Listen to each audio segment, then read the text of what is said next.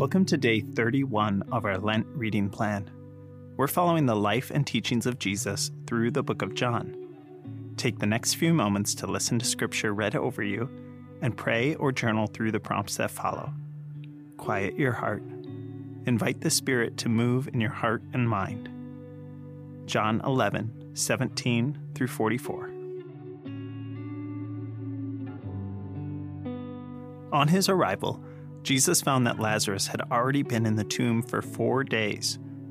Now Bethany was less than 2 miles from Jerusalem, and many Jews had come to Martha and Mary to comfort them in the loss of their brother.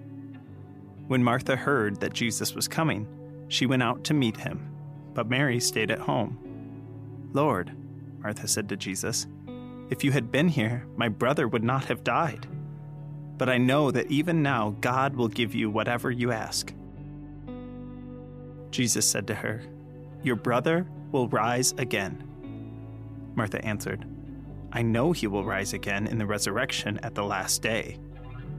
Jesus said to her, "I am the resurrection and the life. The one who believes in me will live, even though they die. And whoever lives by believing in me will never die. Do you believe this?" "Yes, Lord," she replied. "I believe that you are the Messiah, the Son of God, who is to come into the world." After she had said this, she went back and called her sister Mary aside. "The teacher is here," she said, "and is asking for you." When Mary heard this, she got up quickly and went to him. Now Jesus had not yet entered the village, but was still at the place where Martha had met him. When the Jews who had been with Mary in the house, comforting her, noticed how quickly she got up and went out, they followed her, supposing she was going to the tomb to mourn there. When Mary reached the place where Jesus was and saw him, she fell at his feet and said, "Lord, if you had been here, my brother would not have died." When Jesus saw her weeping, and the Jews who had come along with her also weeping, he was deeply moved in spirit and troubled. "Where have you laid him?" he asked. "Come and see, Lord," they replied. Jesus wept. Then the Jews said, "See how he loved him?" But some of them said, "Could not he who opened the eyes of the blind man have kept this man from dying?" Jesus, once more deeply moved, came to the tomb. It was a cave with a stone laid across the entrance. "Take away the stone," he said. "But Lord," said Martha, the sister of the dead man, "by this time there is a bad odor, for he has been there 4 days." Then Jesus said, "Did I not tell you that if you believe, you will see the glory of God?" So they took away the stone. Then Jesus looked up and said, "Father, I thank you that you have heard me. I knew that you always hear me, but I said this for the benefit of the people standing here, that they may believe that you sent me." When he had said this, Jesus called in a loud voice, "Lazarus, come out!" The dead man came out, his hands and feet wrapped with strips of linen, and a cloth around his face. Jesus said to them, "Take off the grave clothes and let him go." John 11:17 through 44. This passage is layered with truth about Jesus Christ, the Messiah. We see in this moment of grief that Jesus is very concerned over the loss of his good friend Lazarus. In what may be one of the most recognizable verses in the Bible, it states, "Jesus wept." A short yet powerful insight into the empathetic depths our Savior has for his children. He also shows his immediate care for Martha and Mary, as the scripture states. When Jesus saw her weeping, he was deeply moved in spirit and troubled.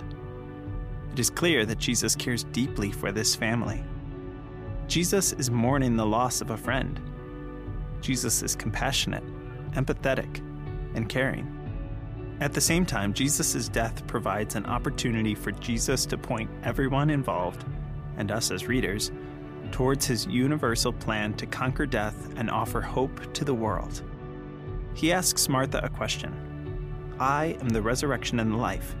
Anyone who believes in me will live even though they die, and whoever lives by believing in me will never die. Do you believe this?" He confirms his intentions to point people towards his ultimate sacrifice on the cross just before he raises Lazarus. "I said this for the benefit of the people standing here, that they may believe that you sent me." Jesus wants you to know first that he loves you deeply and cares about the pain that you are carrying. Maybe today you carry anxiety. Maybe it's fear, perhaps grief. Christ empathizes with your pain. He is deeply moved in spirit and troubled by it. So much so that Jesus wants you to know, second, that he has conquered.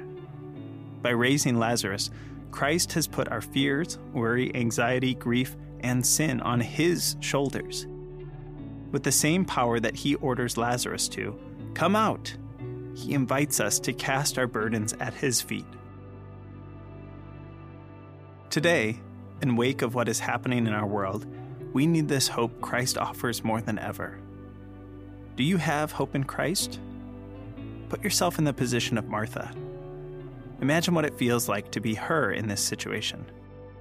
She is in the depths of despair over losing her brother, but Christ comes and redeems. Now imagine what it must have felt like to Martha when she saw Lazarus emerge from the tomb. If Jesus were to ask you today, "Do you believe this?" as he did of Martha, what would your response be?